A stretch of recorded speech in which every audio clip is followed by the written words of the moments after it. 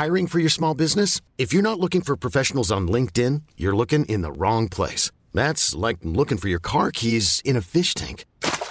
LinkedIn helps you hire professionals you can't find anywhere else, even those who aren't actively searching for a new job but might be open to the perfect role. In a given month, over 70% of LinkedIn users don't even visit other leading job sites. So start looking in the right place. With LinkedIn, you can hire professionals like a professional. Post your free job on linkedin.com/achieve today. Ever catch yourself eating the same flavorless dinner 3 days in a row? Dreaming of something better? Well, HelloFresh is your guilt-free dream come true, baby. It's me, Keke Palmer. Let's wake up those taste buds with hot, juicy pecan-crusted chicken or garlic butter shrimp scampi. Hello Fresh. Stop dreaming of all the delicious possibilities and dig in at HelloFresh.com. Let's get this dinner party started.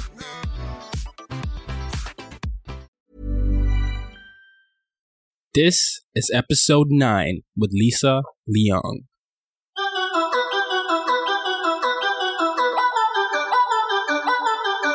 Welcome to As Told by Nomads. I'm your host, Ty Roxon, and I'm a blogger, digital marketer, and multicultural individual who has lived on 4 different continents. Listen weekly as I profile people who identify with several cultures and share with you stories, tips, and interviews about how to embrace your global identity and use it to your advantage to live your best life. Let us begin.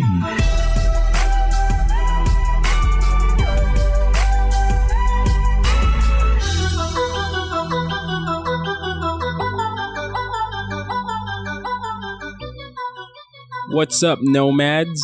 Today's episode is with the lovely actress Lisa Leong. She's a phenomenal, creative individual, and I really had fun talking to her. She's going to talk about how being a creative person can be an outlet to express emotions as a TCK. So stay tuned. You're in for a very, very fun episode. See ya.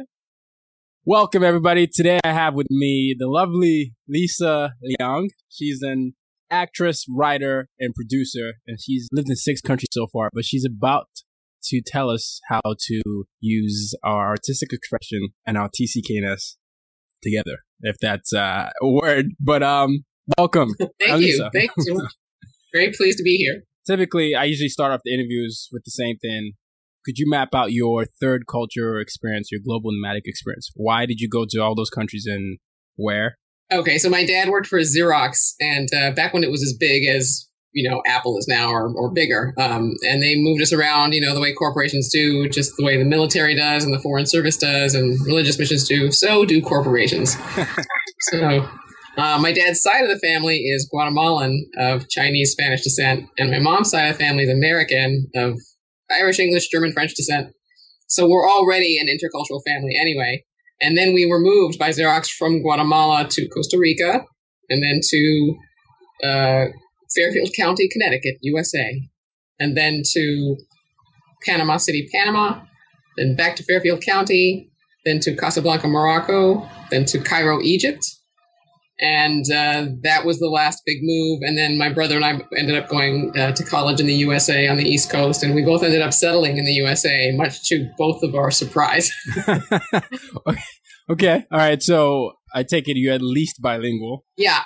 Spanish and English. And I should really say English and Spanish because I learned them both at the same time. But my Spanish was so much better when I was little. But then when we moved to the States, I really lost a lot of it. I understood everything. But you know how you can understand a language without necessarily being able to verbalize it when you're learning? Well, it's the same as when you're losing it. As you start to lose a language, you might still understand a lot of it, but for some reason, whatever the mechanism is in the brain that helps you speak it, it's a little bit lost. So that happened. No. And we always did a little bit of it, but it was choppy. And then when we were in Casablanca, Morocco, when I was there in 7th and 8th grades, my parents put us into Spanish schools. And that's what brought it back for me. All things to relearn Spanish. In Morocco. Yeah, no, it's the same way for me with, because in Nigeria, we have a tribal language. English is the official, but there's a tribal language, and my tribal language is called Yoruba, but I can't really speak it. My parents speak it all the time, but when they're speaking it, I can understand what they're saying, but, it doesn't verbalize at all. Yeah. Yeah. And it's so frustrating, right? Because you want to jump in. Yeah.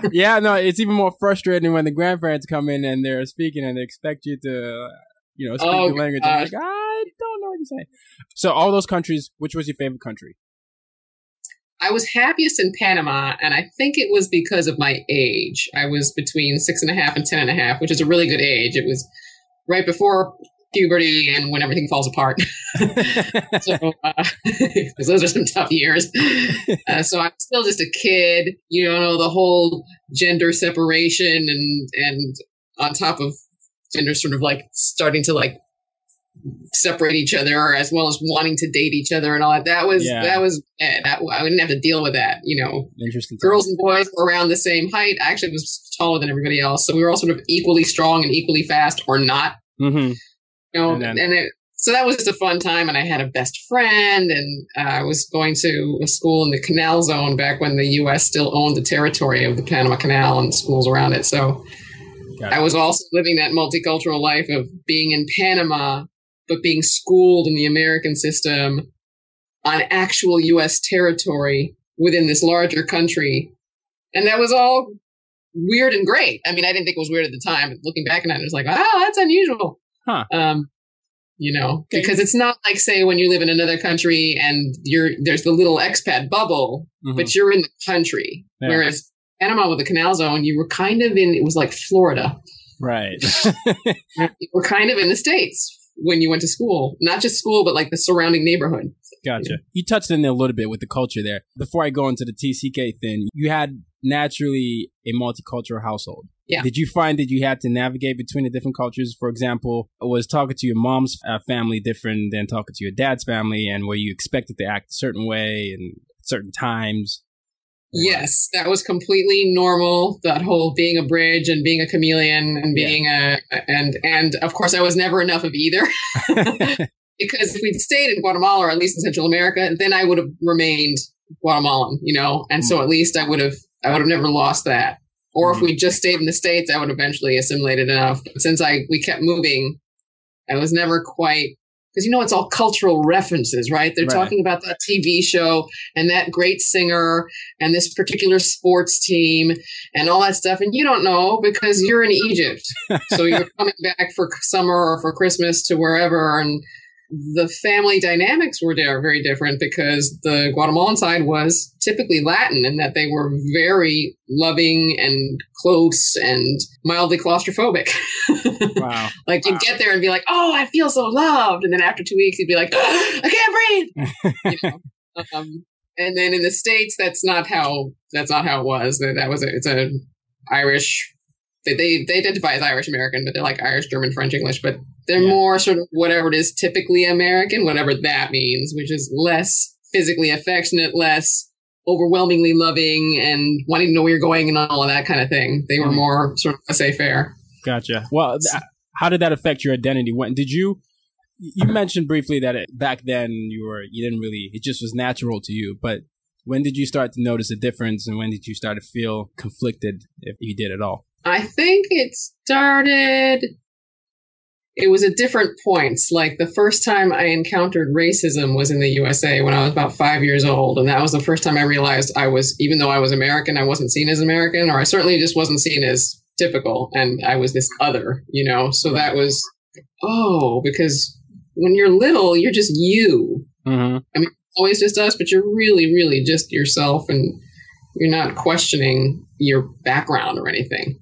So that I sort of associated that with the USA. And then when we'd go back to Guatemala for Christmas and stuff, the family's very religious. They're Catholic and very enclosed.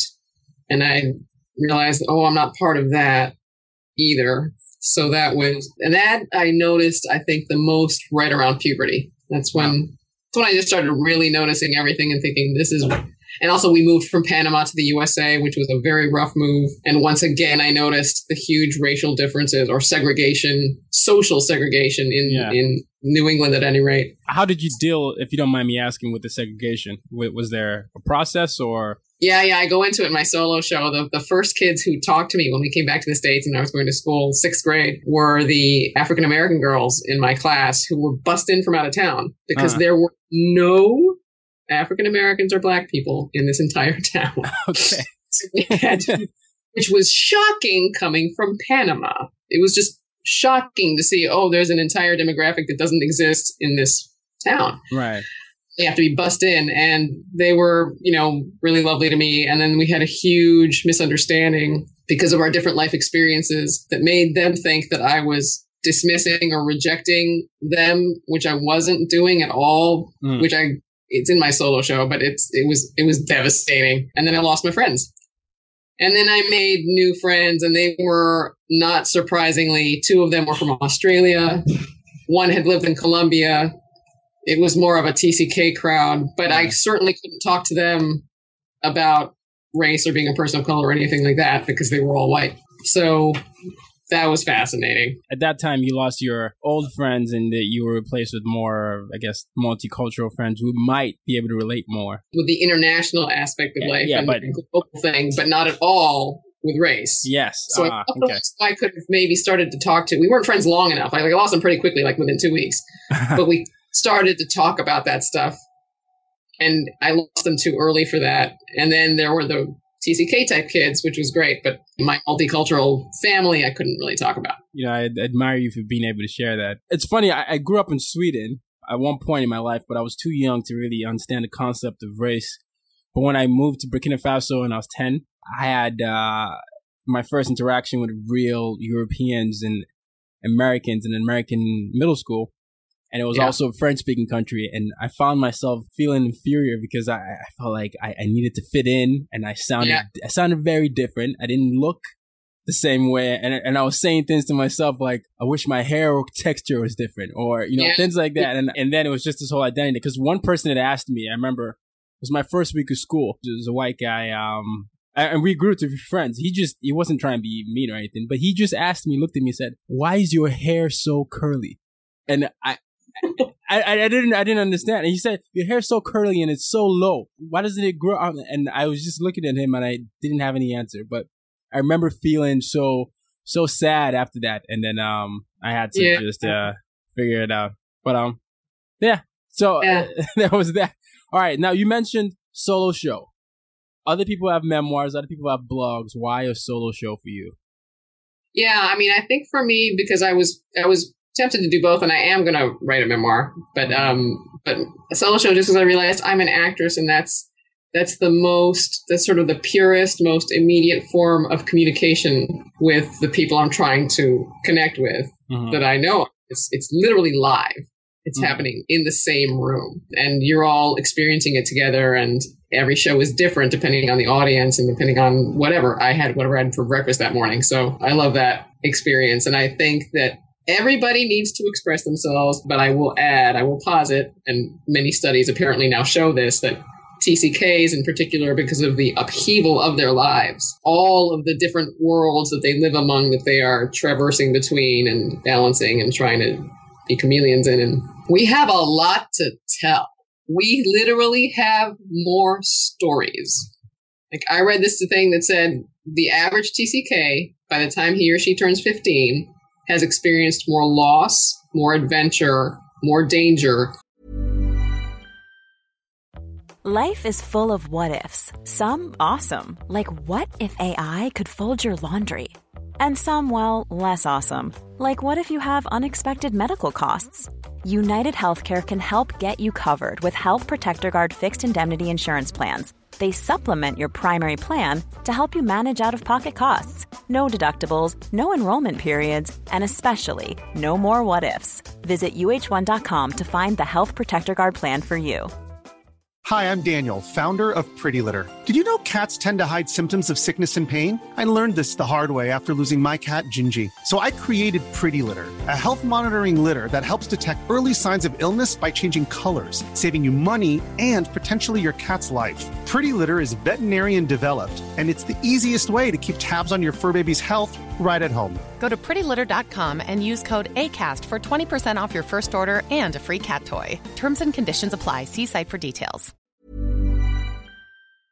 More everything than most people do until they're 80. So we've experienced 80 years of life in 15, which is in some ways, frankly, trauma. Yeah. Because how can the psyche can't process that with ease. Something's going to fall apart. Something's going to slip. Something's, we have more stories to express. We rarely get to because we're rarely among each other. Mm-hmm. So, you say, oh, when I was in Burkina Faso, and the person's eyes glaze over. Yeah. And that's, boy, you're like, I'm just up, right? Yeah. Right. And why even go into it? Because they're not going to be able to understand what you say. And all you're saying is, there I was at school, but it's still too much for them. Mm-hmm. I recommend, I think that artistic expression, writing it down, performing it, spoken word, slam poetry, blog it, do it on a video blog, whatever, is actually necessary for TCKs, because it's more than journaling. It's you're really trying to craft something, and you're trying to find a beginning, middle, and end. It just helps you process the whole experience. Yeah. So for me, solo show, because I'm an actress. Talk about your show. How many shows do you do, and what's the format? And if also you talk about your podcast, so people can go in there and listen to it more. But I'm very curious to see how the solo show is structured, and kind of how people can be participants, and how they can find you on the podcast. Great, thank you. So I only, at the moment, I only have one solo show. I'm going to start writing another one, but this one's Alien Citizen and Earth Odyssey, and you can find it at the website, which is aliencitizensoloshow.com. And the structure of it, I begin it with, because as you can tell from the title, I'm comparing being a TCK with being a Martian. So I begin it, and I'm come out in the darkness, and when the lights come up, I've got like this crazy headband, alien headband with the bobbly things on the top, and this weird hair, just to get a laugh. And the voice of doom or God or whatever you want to say, but a very low-voiced, booming voice says, "Who are you?" And I say, "What?" And it says, "Where are you from?" I say, that's a good question. And before I can go on, it interrupts me and says, "What are you?" And I say, "Yeah." And then I take off the headgear, and I sit down in my chair, and I start miming that I'm bicycling, and I talk about how I'm biking in Cairo, Egypt. And I talk about an incident that happened more than once in Cairo that was unpleasant and painful while bicycling to school that I never spoke about. Because I was taught through osmosis by all the adults around me as a TCK to concentrate on the positive and to not focus on the negative of your experiences. And then I have a TCK projection behind me that says TCK 101 on it. And I define what a TCK is in a global nomad. And I'm just trying to let the audience know very quickly, there's something that we have in common as TCKs usually, which is that we were expected to be good guests. And sometimes that meant we had to sacrifice our own well-being. Right. Or that's what we thought anyway as kids. Like, that's a belief a lot of us had. Yeah. To complain about the host country, not even complain, to just say, this really painful, scary thing happened to me today, was somehow an unsafe thing. Because in some ways, our parents and the teachers and the administrators of the schools and everybody would think, oh, you're saying that living here is awful and that we shouldn't have moved you here. And you're saying the whole lifestyle is terrible. When you're not saying any of that, you're just saying, this painful, scary thing happened to me today, here. You just want to be heard, sometimes, and then... Exactly. Yeah. So the whole show sort of follows that. Then I take you back, I go from Egypt back to Guatemala and say, when I was little, we were Guatemalan. That's how I identified. And then I show how I lost that once I was losing language. And then I take us into each country and what sort of major events happened that helped to define me and confuse me. It's very interesting, and I want to... You were going through the monologue there for a bit, and I was like, okay, we're in the show. She's going to do the whole show. I'm going to watch it. But so where can if I'm in LA, is it based in LA or is it a road show? Or It's a road show right now. The next performance is going to be in Reykjavik, Iceland in August. Yeah, stay tuned for the dates. Okay. So okay. Exciting. And then I'm going to take it to Williams College in Massachusetts in September. Okay. And then to the Critical Mixed Race Studies Conference in Chicago in November. And I'm hoping to have other bookings, but so far I'm not doing it in LA yet. I mean, I did it for 5 weeks when I had my world premiere a year ago. And since then I've just been taking it around. Okay. All right. You touched in a little bit with some of the cultures there and, how we have to sacrifice ourselves. What is one way, or maybe a few ways, or what are a few ways that TCKs can turn that around and use it to an advantage? So in other words, sometimes we sacrifice ourselves to be everything to everyone, but how can we better for ourselves and better for our community as well? Yeah, that's a wonderful question. I think it's down to each individual, but like if it takes talking to other TCKs, going to the websites, talking to a therapist who's good with global nomads, blogging, whatever it does for you to find where the line is for you.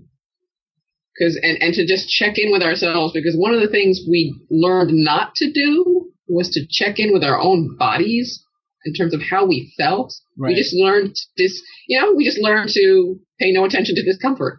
And I don't mean like those of us who grew up in poorer countries. That's not what I'm talking about, although that's a little bit, but that's okay. I mean, physical discomfort inside you, that tension, the fear, the dread, the anxiety, any stressors that we felt, we learned to ignore. Yeah. And I think to take care of ourselves, to learn to really check into that and think, wow, I'm getting a stomach ache, or I'm having trouble breathing properly, or something's going on with me, and breathe into it. Completely honor it. Don't think, oh, I'm the problem. Your body's not the problem. Your body's telling you something. From there, I really think, I just believe in this stuff. Like, just breathe into it. Help yourself calm down with it. Be super loving and kind to yourself as that's happening. And then you can speak to whatever is bothering you, like whatever the situation is that's making you uncomfortable, which might be somebody saying something really ignorant. Yeah. Or being the only person in the group who hasn't experienced that thing because you were in Sweden while they were in Texas. Right. Or whatever it is. And that alone, being kind to yourself first and then speaking is going to be A, good for you, and B, they'll hear you better because you won't be tense, anxious, stressed out, angry, or lying to try to fit in. You know what I'm finding? I know you probably experienced this because you've been podcasting for a little bit now. The more I'm podcasting and blogging, especially when I'm interviewing people, I start to recall stories from my past. Like that story about my hair. The story about my hair. I hadn't even come to terms that I didn't remember that until, I don't know, last time I even thought about that, maybe I was in 8th grade or 7th grade. Rather. And then you started to say the race, and it occurred to me that I had suppressed a lot of things. And then and I was blogging the other day, and I was just writing, trying to think about something in the past, and stories started to come to me. But it's exactly what you're saying. We're so predispositioned to just block everything out. It's okay. Can't talk to anybody, mom, dad. No one's gonna understand. You're complaining. You get to travel everywhere. What do you have to complain about? We're so lucky. Yeah. We're so lucky. But no, it's so true. That's why I think it's a good point that you bring in, that whatever creative outlet that we have, it's important that we exercise it. And it might be the solo show, it might be the podcast, it might be writing, but it needs to be expressed, and that's a way for us to be kind to ourselves as well. Just release.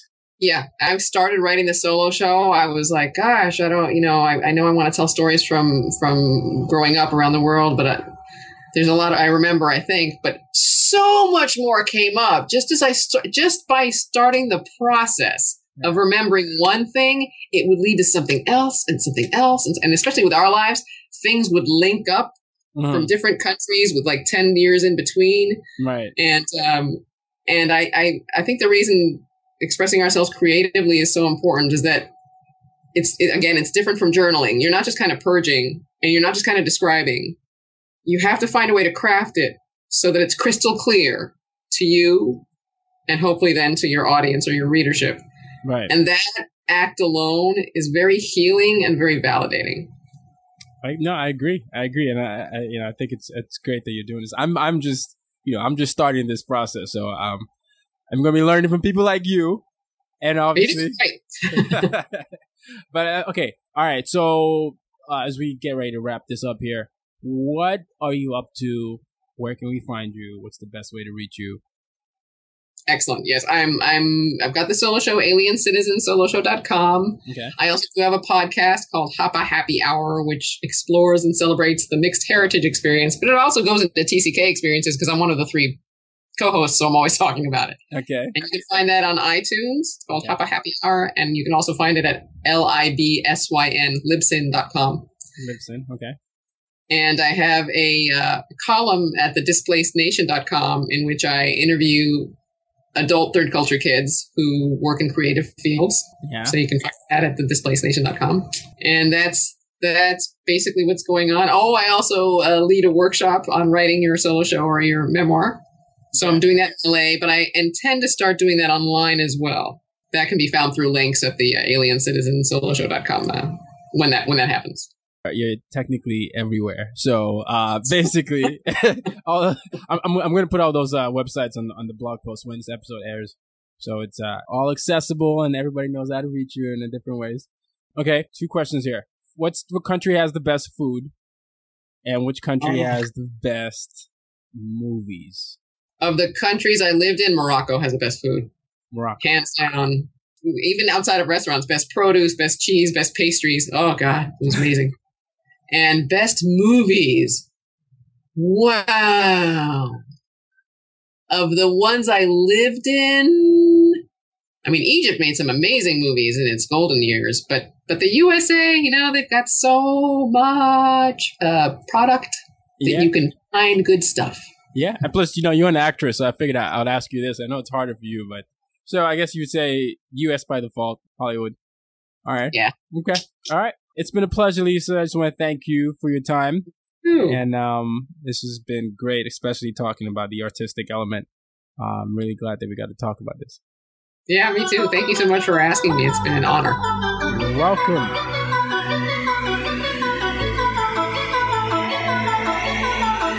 Thanks for tuning in. You were just listening to As Told by Nomads. If you enjoyed the show, please leave a review here on iTunes or on Stitcher and subscribe. Also, be sure to head over to my website, tyroxin.com, to subscribe for more updates and tips on how to navigate the world and check out some of the other things I'm doing. Till next time, remember, home is not necessarily a physical place.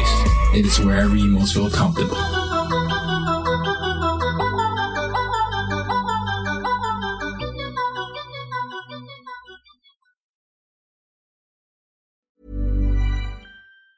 Hi, I'm Daniel, founder of Pretty Litter. Did you know cats tend to hide symptoms of sickness and pain? I learned this the hard way after losing my cat, Gingy. So I created Pretty Litter, a health monitoring litter that helps detect early signs of illness by changing colors, saving you money and potentially your cat's life. Pretty Litter is veterinarian developed, and it's the easiest way to keep tabs on your fur baby's health right at home. Go to prettylitter.com and use code ACAST for 20% off your first order and a free cat toy. Terms and conditions apply. See site for details.